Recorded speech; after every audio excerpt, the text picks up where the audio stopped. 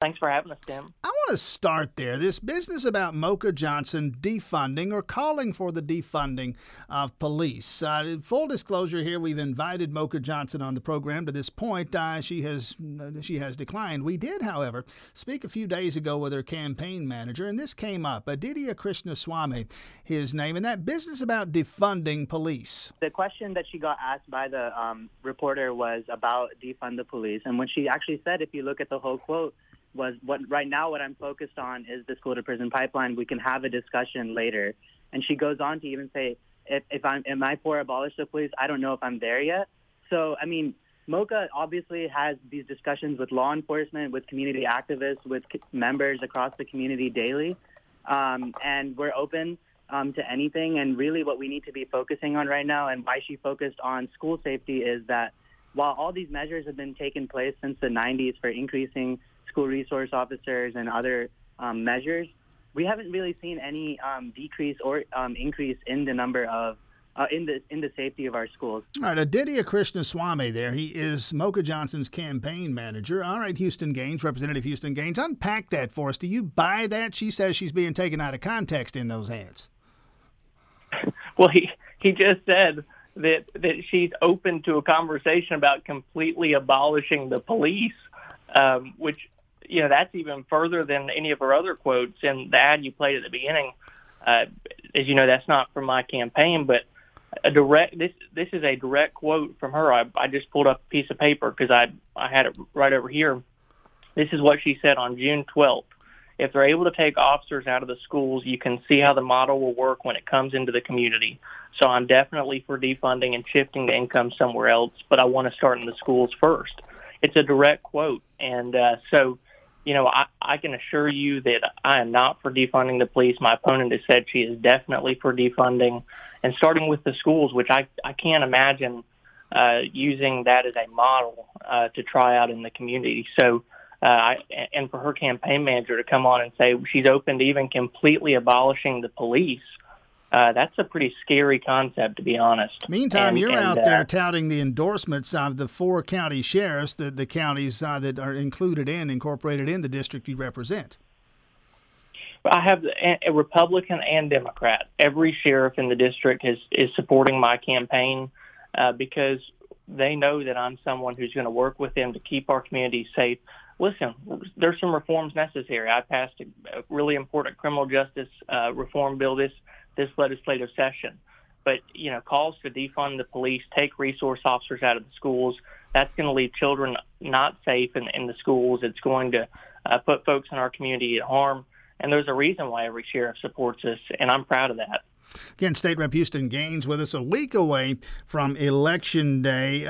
Coronavirus, the pandemic, the way we have chosen to respond to it, shaping not only the race and the outcome possibly, but the way you folks are compelled to campaign largely, not as much door-to-door, not as much face-to-face, some of the forums, some of the other things all done virtually. Meantime, you have from time to time these conversations, these conference calls with the folks from the local hospitals, the health district, the other state lawmakers included.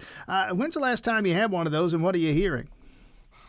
Well, we've been in regular communication throughout this throughout the pandemic. At the beginning of COVID-19, we were having them, you know, once a week, and you know, what we've done is just stayed in regular communication. In fact, I was talking to some of the folks at the hospital last night and yesterday afternoon about where we are, and you know, we have seen the numbers, frankly, ticking up a little bit here locally.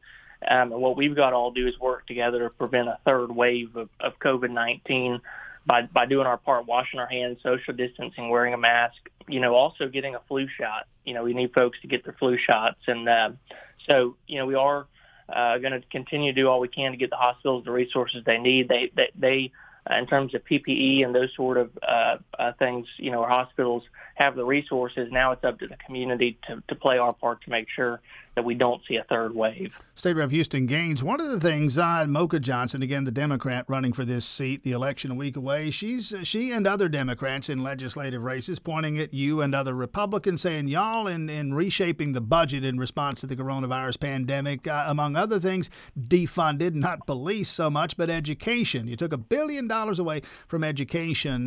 Talk about that part of the budget and what you hope to do moving forward.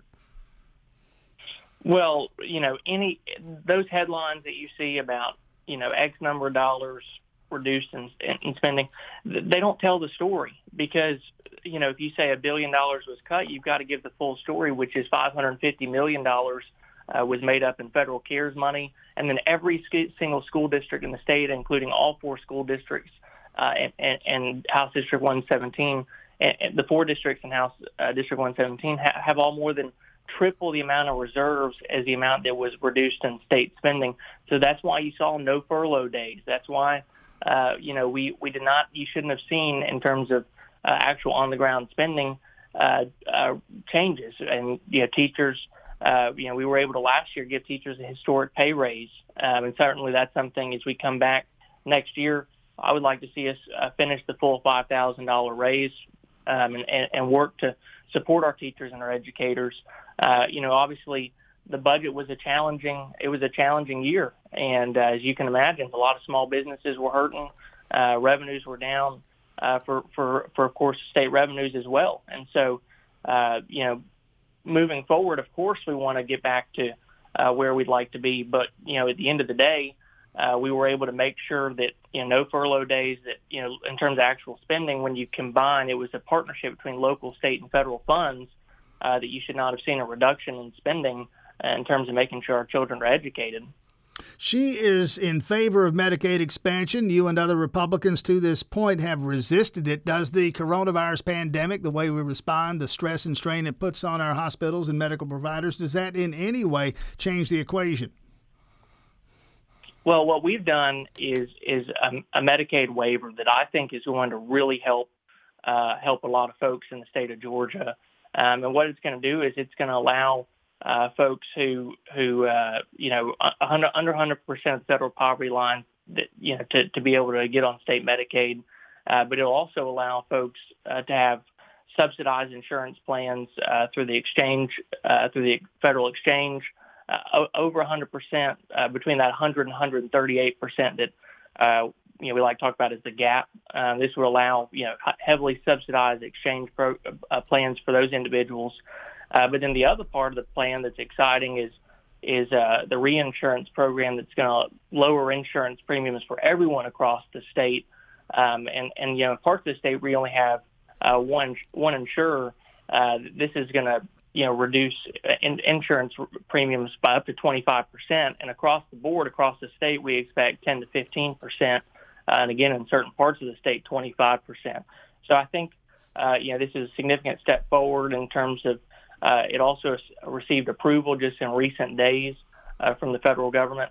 It had to get approved, and so that is moving forward because what our goal is to increase access and lower costs, and ultimately, I think this is a significant step forward. State Rep Houston Gaines, about a minute left here. I mentioned a moment ago, and I don't have to mention this, the fact that the campaign is obviously different this year. You're in my mailbox. I don't think you've been in my front yard yet. Probably not ringing a lot of doorbells these days. What has this been like? Well, the campaign has been different. There's no doubt about it. Virtual and phone calls and just trying to talk to voters. I mean, that's what I'm doing. Every free minute that I have is just trying to talk to folks in our district. And, what it really comes down to at the end of the day, I think, is people taking a look at our record, what we've accomplished. My first term, we passed legislation on health care reform, to fight the opioid epidemic, human trafficking. We passed criminal justice reform. I passed a pay cut for politicians. So we're just trying to get the message out about our record. It is a little bit more challenging to do with this environment. But we feel really good about where we are. We feel really good about a victory next Tuesday. Would encourage folks to please get out and vote. This is the last week of early voting. We're really asking folks, please go vote early, especially this week in Clark County where you got a lot more open sites. Please get out there, vote early.